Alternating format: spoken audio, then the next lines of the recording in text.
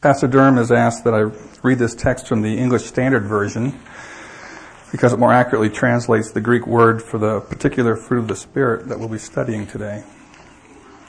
So it's 1 Corinthians chapter 9, beginning at verse 24.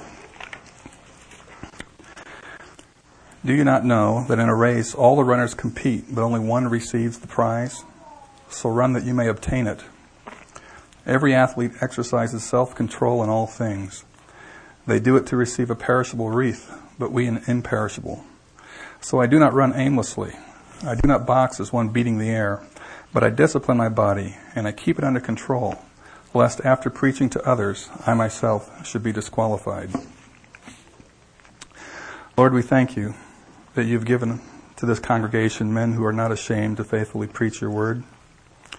We ask that you will empower our pastor to preach, that you will use him this morning. We also ask that you will open our hearts to receive the message, that you will deliver through him, that you will empower us to apply this message to our lives in ways that are glorifying to you. Amen. When Lyndon Johnson was president of the United States, he was somewhat overweight, and one day his wife said to him, "You can't run the country if you can't run yourself." I'm not sure whether he appreciated that or not, but he did see wisdom in those words, and he realized that it's true. The first step in learning to govern others is to govern oneself.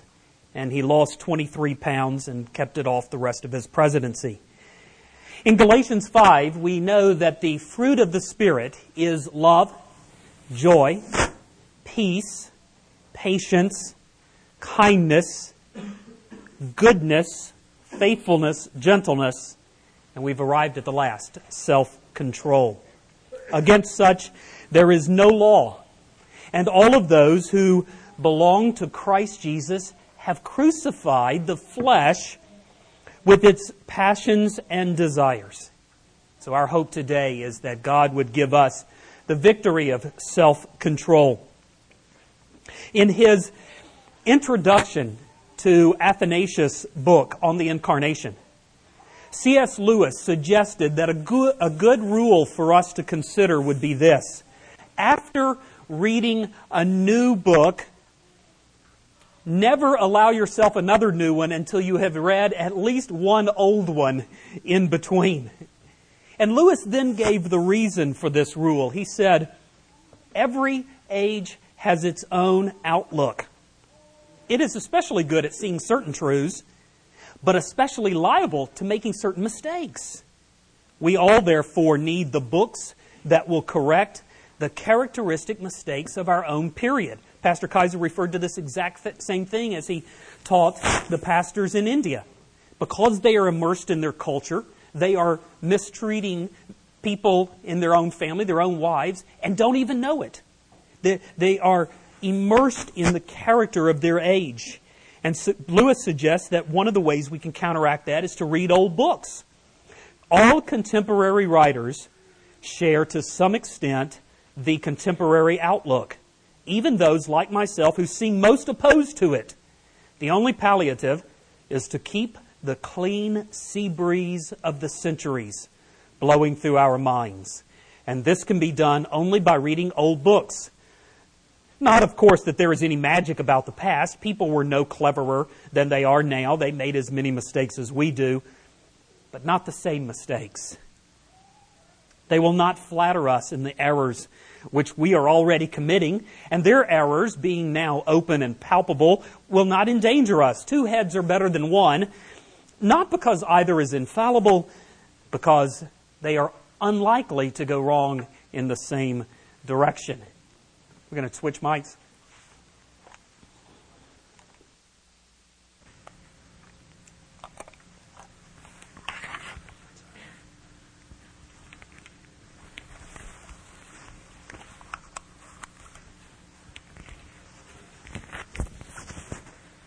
This one has a doozy of a difficult lapel. It has an old, what is that called? Paper clip that holds it on. I feel like a stack of 8.5 by 11.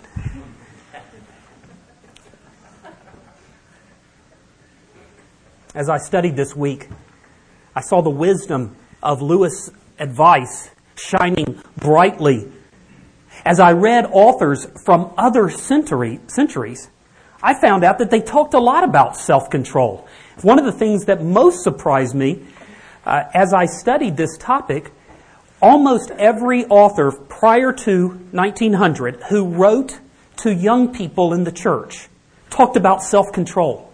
But I could not find the subject mentioned in any literature written to our teens in our age.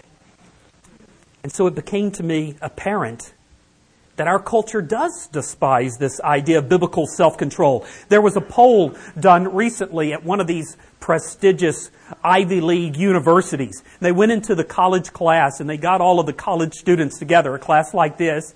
And these were all students studying to be teachers. So these are the people who are going to be filling up the public schools and universities and your high schools and the teaching professions. And they said to them, we're going to give you an assignment.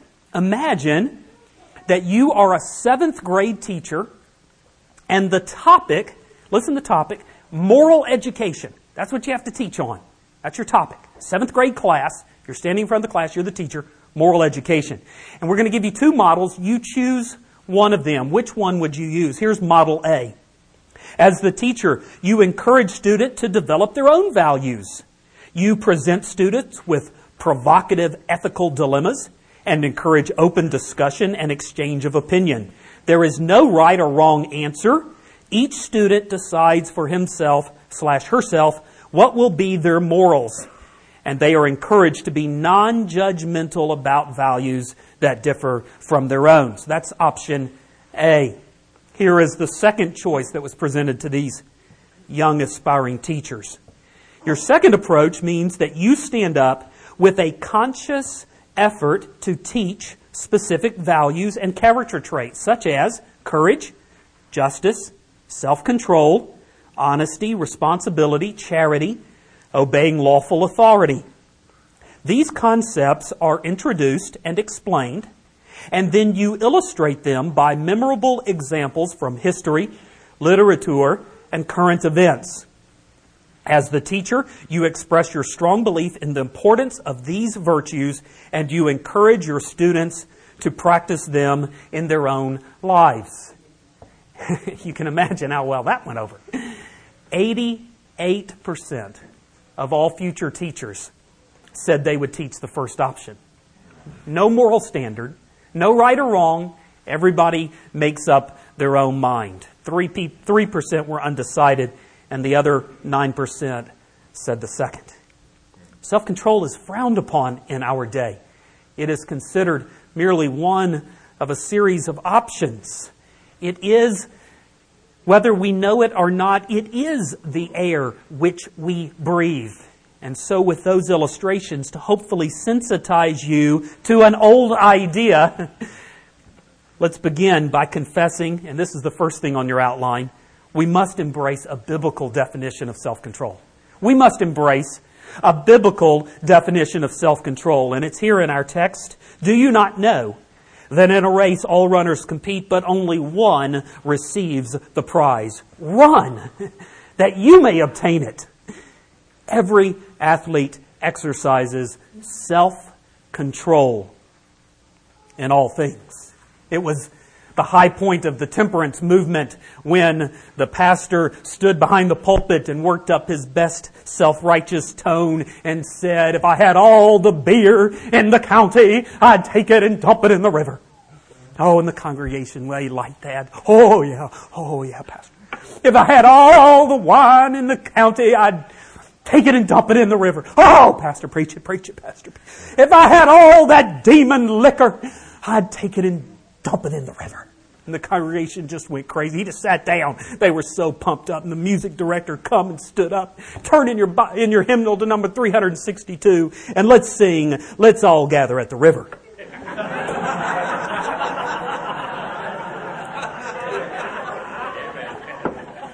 Amen. There's a couple of Well, a good old Baptist there agreeing with that one, huh?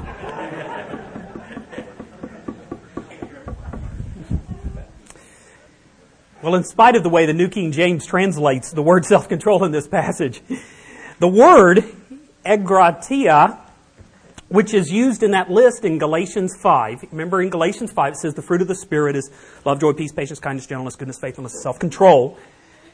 That word is used as a noun 3 times in the New Testament. It's used in Galatians 5:23. But it's hard to get a definition there because all it does is list it. You're supposed to have this self-control. The second place that the noun is used is in Acts 24:25. Paul is giving a sermon, and he says in that, as Luke writes the account of it, he says, Paul reasoned with Felix about 3 things. I forget what they are now. Righteousness, self-control, and the coming judgment. So it lists the word, but it gives us no idea of a definition. And then the third place is in 2 Peter 1:6. It's used twice there. We are to add to knowledge self-control and add to self-control perseverance, which is grand, obviously, but it does not help us define the word. It simply lists it. As an adjective, the word is used once in the whole Bible, Titus 1:8. Again, it's in a list. Those who are the overseers of the church must have self-control. So we have these uses, but they don't really help us move toward a definition. That leaves the verb form of the word. It's used twice, both times in 1 Corinthians. In 1 Corinthians 7, Paul speaks to the single folk in the church, and he says, if you're not married, then you have to exercise self-control, or you will be in danger of burning. And then the only other time the word is used in the entire Bible is here in 1 Corinthians 9. And Paul does define it here in 1 Corinthians 9. It's the verb form, but Paul gives a definition. He teaches us what the word means by putting it in the context of an extended analogy or an extended illustration about an Olympic athlete.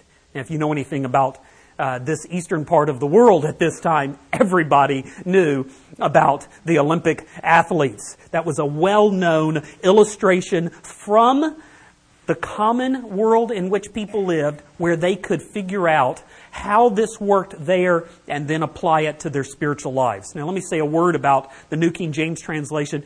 In 1 Corinthians 9, the New King James translates the word temperance. And that's a holdover from the Old King James.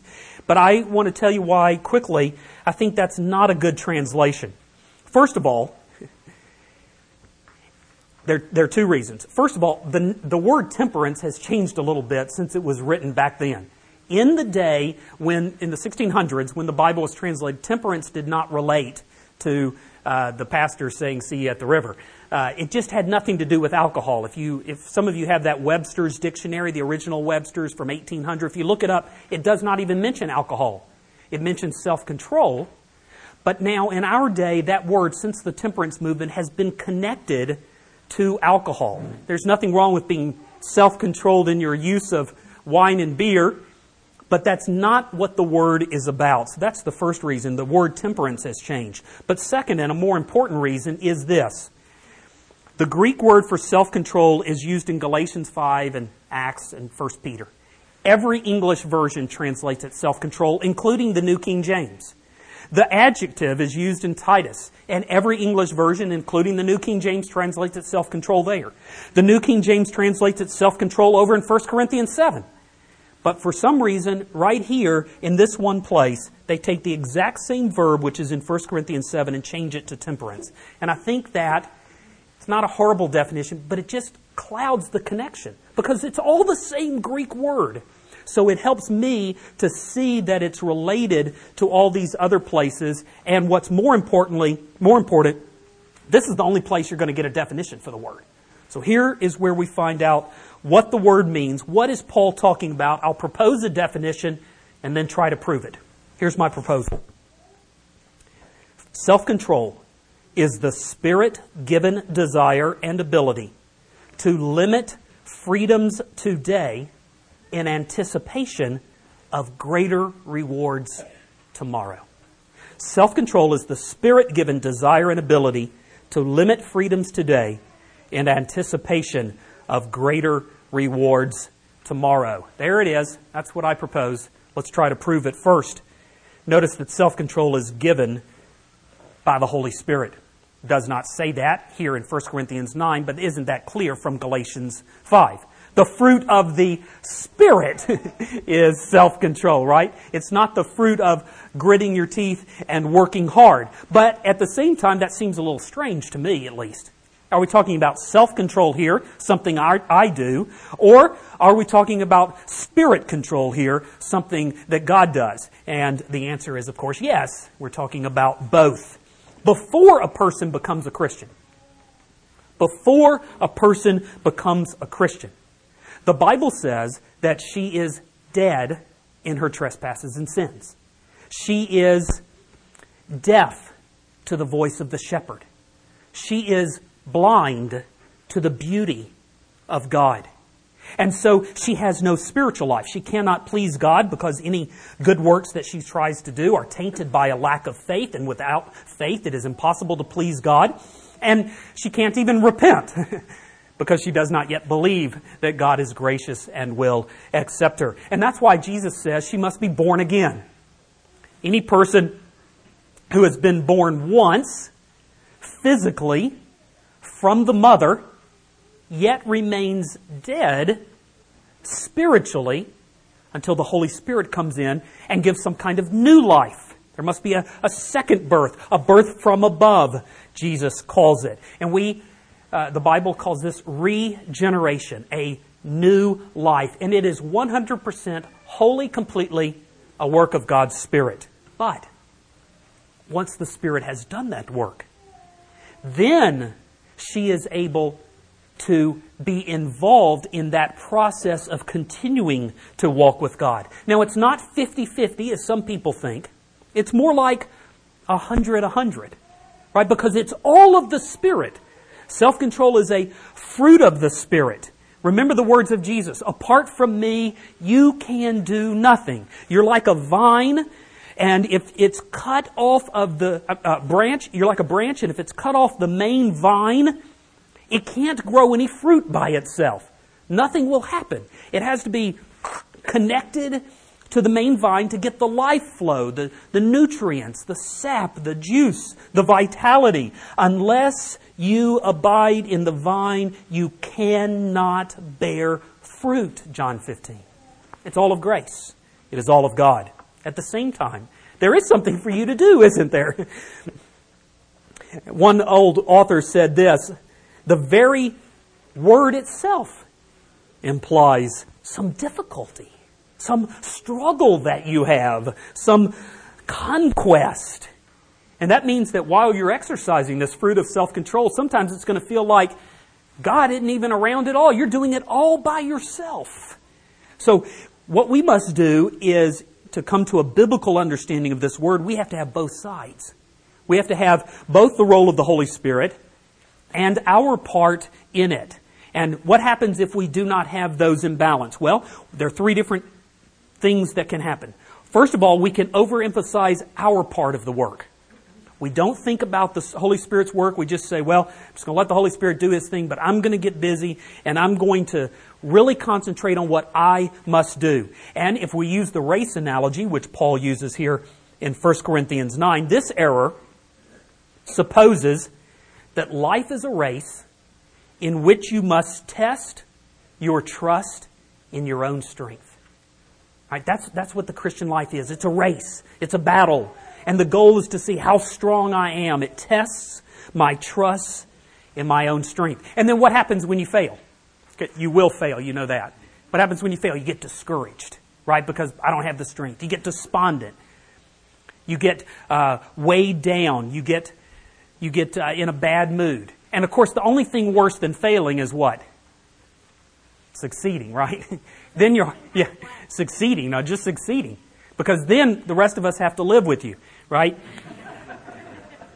Because you know that. If you concentrate on your effort and then you succeed, you become self-righteous and you become proud. That's what happens if we overemphasize our part of it. But if we overemphasize the work of the Spirit without thinking about our role, using again the race analogy, that error supposes that there is no race at all. Just You're just in. There's nothing else for us to do. And when you fall into this error, you tend to one of two extremes, either to licentiousness or laziness. Licentiousness is saying, well, it's all of God, there's nothing for me to do, so I'm just going to go and sin with abandon. Or to laziness, there's no work for me to do. I'm not going to be involved in trying to work out my faith. And so we give in either to sin or to avoiding any testing of our faith. Of course, the biblical answer is neither of those, is it? It's a balance. It's both. It's both depending on God's Holy Spirit while working out the effect of the Spirit's working in our own lives. And so we say life is a race. It is a race. But here's what the race is for. It's to see if you trust in God's strength. See, the prize is trusting in the strength of God to do great things in you. So that's the first point. Biblical self-control is given by the Holy Spirit. Then second, notice that biblical self-control limits freedoms today. 1 Corinthians 9:25a. Every athlete exercises self-control in all things. Now, if you have ever watched a world-class athlete at the top of their game, you know that they are not simply good. They rise way above all of the other competition. Every weekend hacker has thrilled at the way that Tiger Woods slams that ball with all of the strength that flies to the green, and then it just stops and sets down there right beside the hole. I mean, you've thought it. If I could chip that good, if I could drive that good, I could take that. That could be a gimme putt for me. But he has to go putt it out, doesn't he? But it's thrilling to watch the way he controls that ball. Everybody who's picked up a basketball has been astonished at the ease with which Michael Jordan seems to just float over the top of all of the opponents and then slams it home. Everyone who has stood before those uneven bars in the gymnasium is amazed at the grace which hides an immense strength in a Nadia Comaneci. Now, obviously, each of these athletes is born with some gifting, right? They didn't come out looking like me, right? You didn't doubt that, did you? Especially not me. Amen. Right? You know, today's my birthday. I'm 43. But when I was 20, you would have thought I was Michael Jordan. You get one lie on your birthday, right?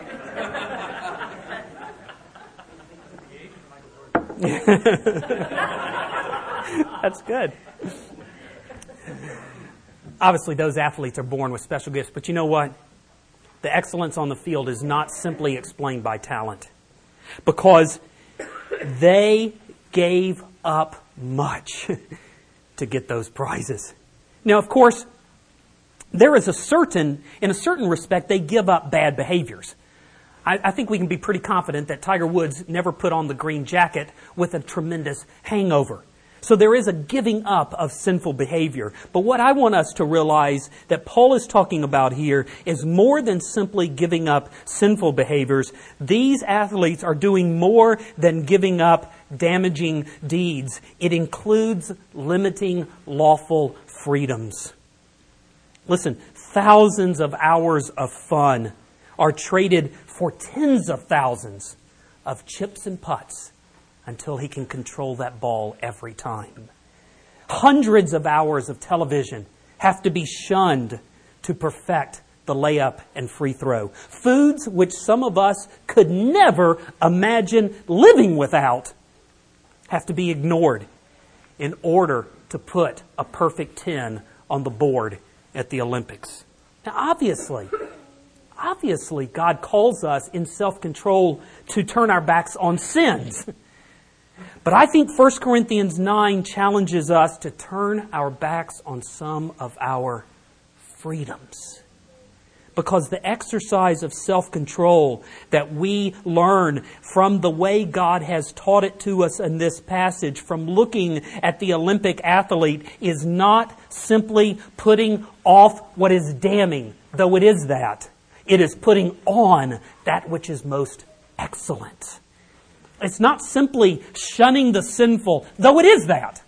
It's embracing that which edifies. Self-control limits your freedoms today. But then third, self-control believes in the rewards of tomorrow. Look at verse 25 again, but the second half. They do it to receive a perishable wreath. We, an imperishable one. You should know this, but let me remind you that athletes do not simply train for the sake of training. They train for a race. They want to win the prize. But what they win, says Paul, is a pretty lousy thing.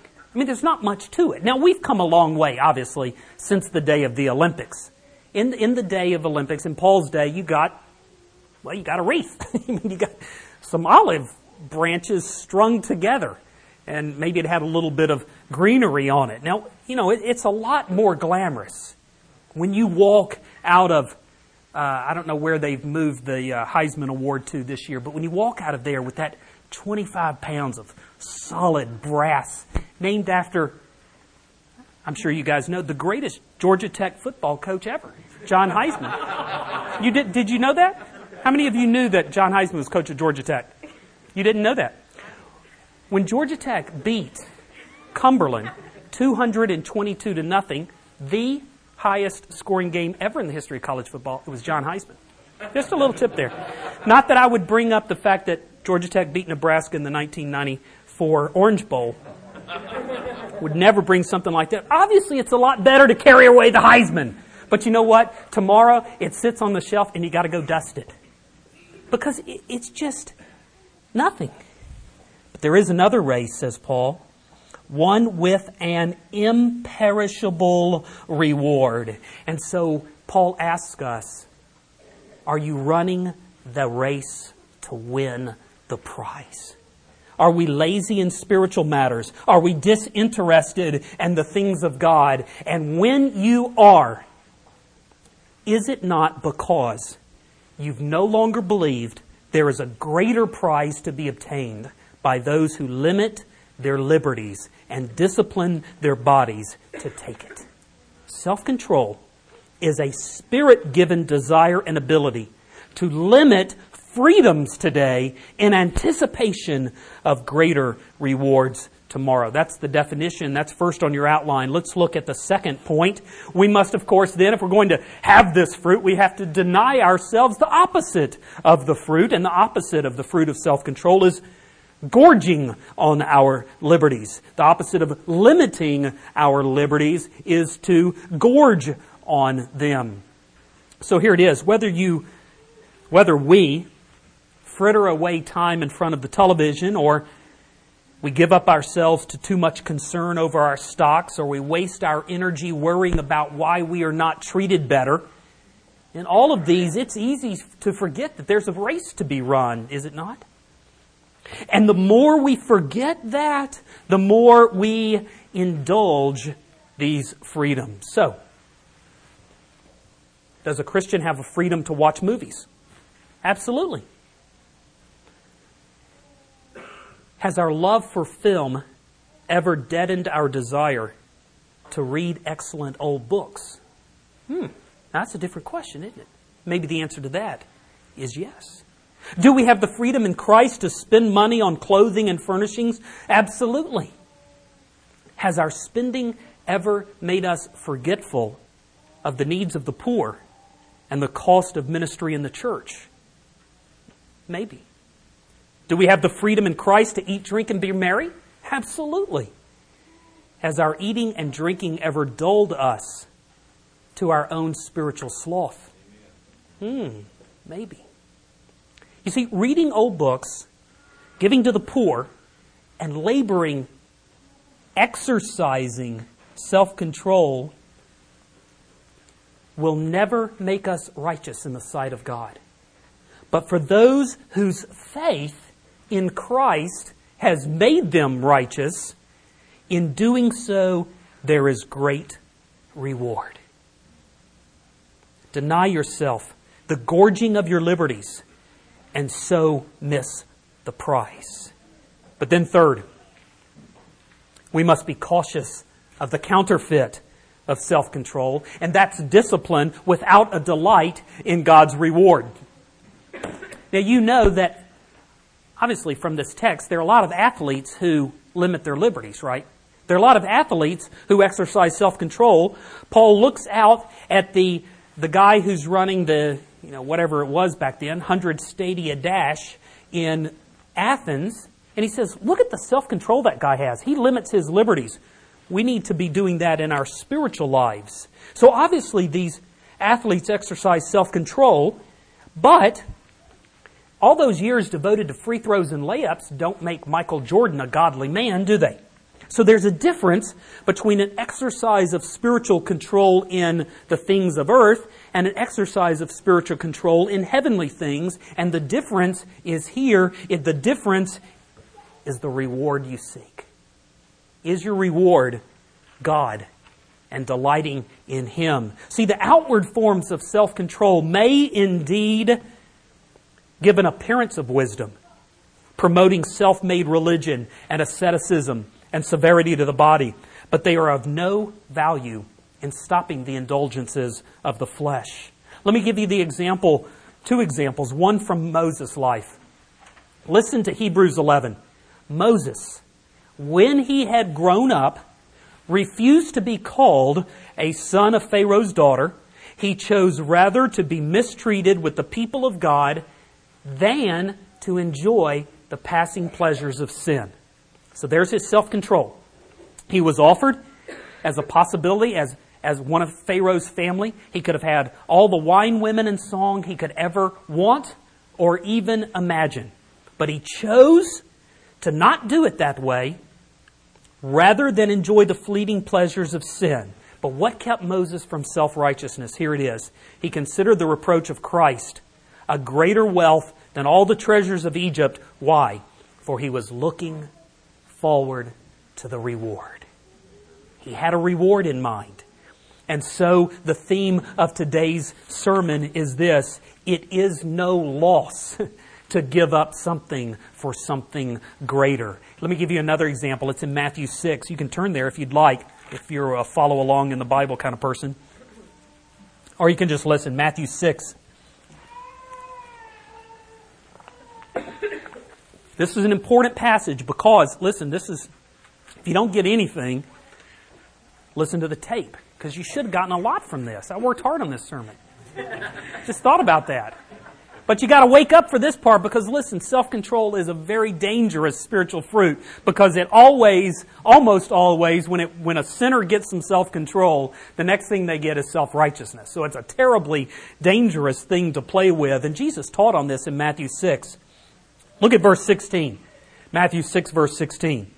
When you fast, do not look gloomy like the hypocrites, for they disfigure their faces that their fasting may be seen by others. Truly I tell you, they have received their reward.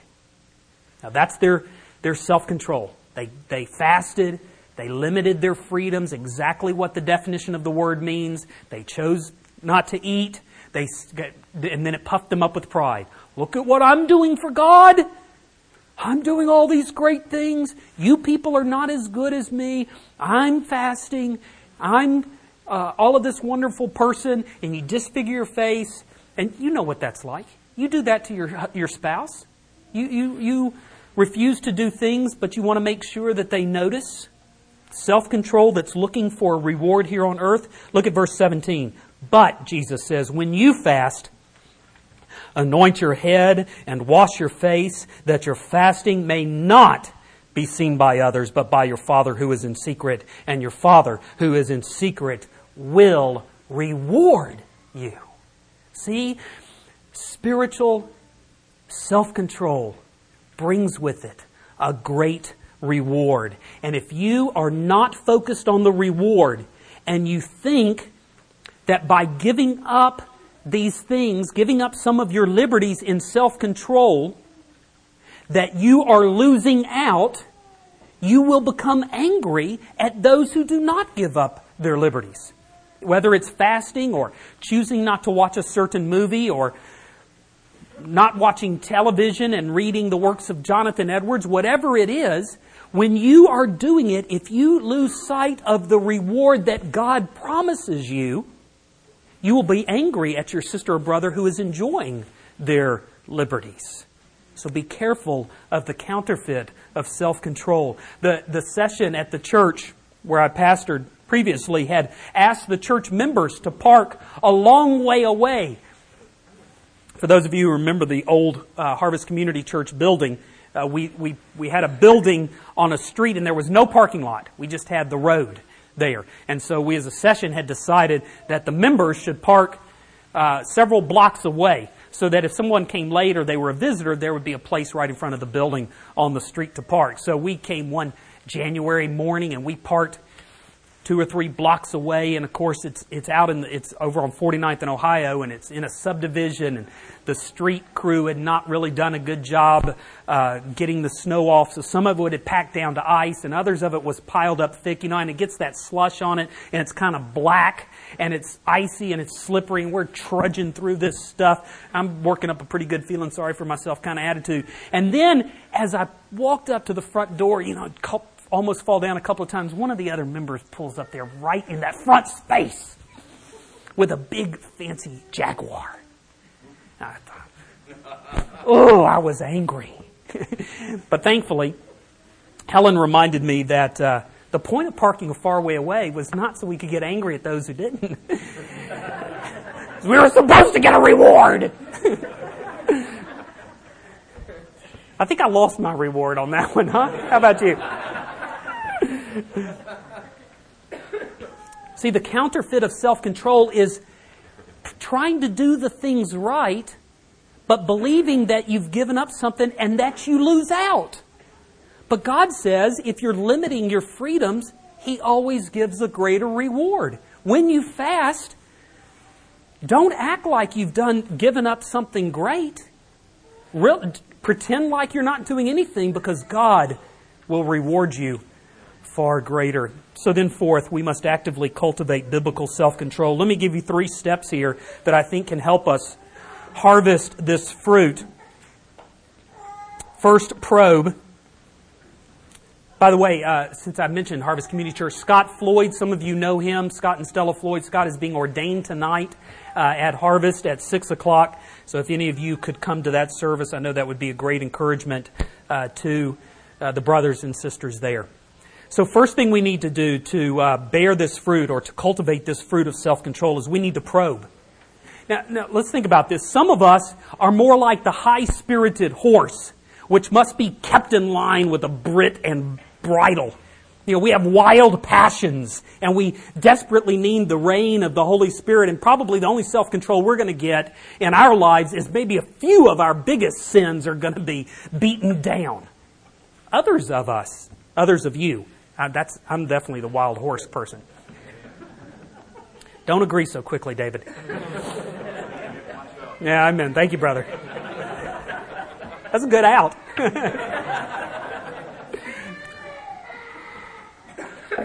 Others of us are more like a clever cat. We move gracefully around without ever disturbing a thing. And yet, you know what? You still need the guidance of the Holy Spirit to accomplish much of value. Maybe you're one who rarely or never gorges your liberties. And yet, is it not true that you need the work of the Spirit just as much to teach you to delight in what is excellent, to push you into doing things which you believe will be of great reward? See, whether it's the fruit of the Spirit of self-control to lead you to delight in what is excellent or to deny what is sin, I think we all need it. And either way, you will not progress if you know not your need. You have to know your need. So let us resolve to probe where this fruit is not evident in our lives. Then second, pray. First, probe. Find out where you need it.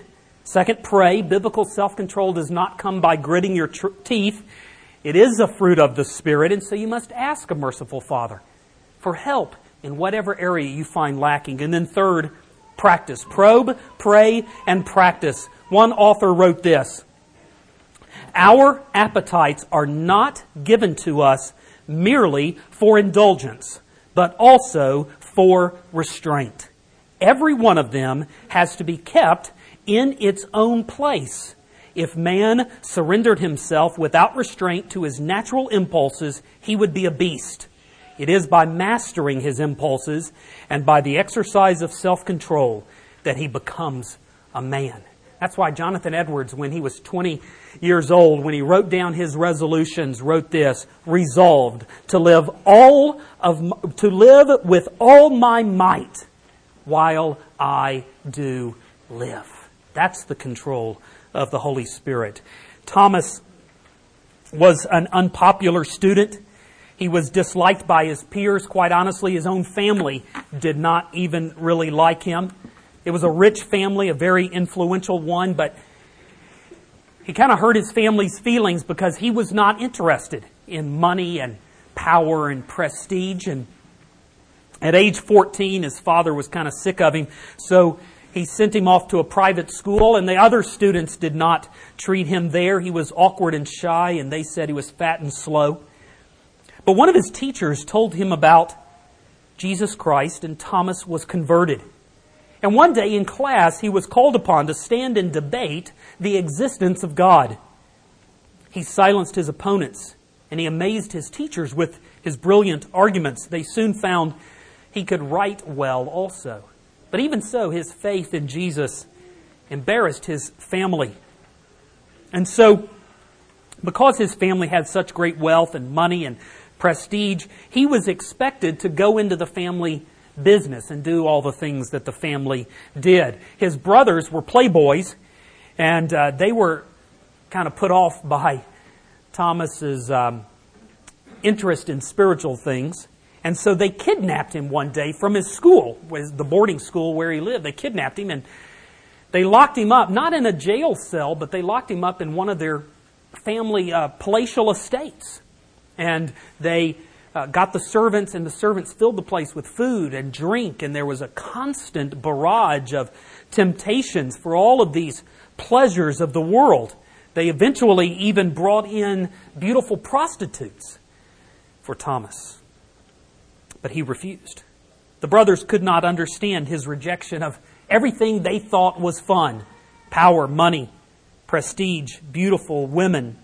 But finally they decided he was not going to change. So after a year of this, he was locked up in his own house for a year. They let him go back to the university, where he became one of the most influential writers in the history of the church.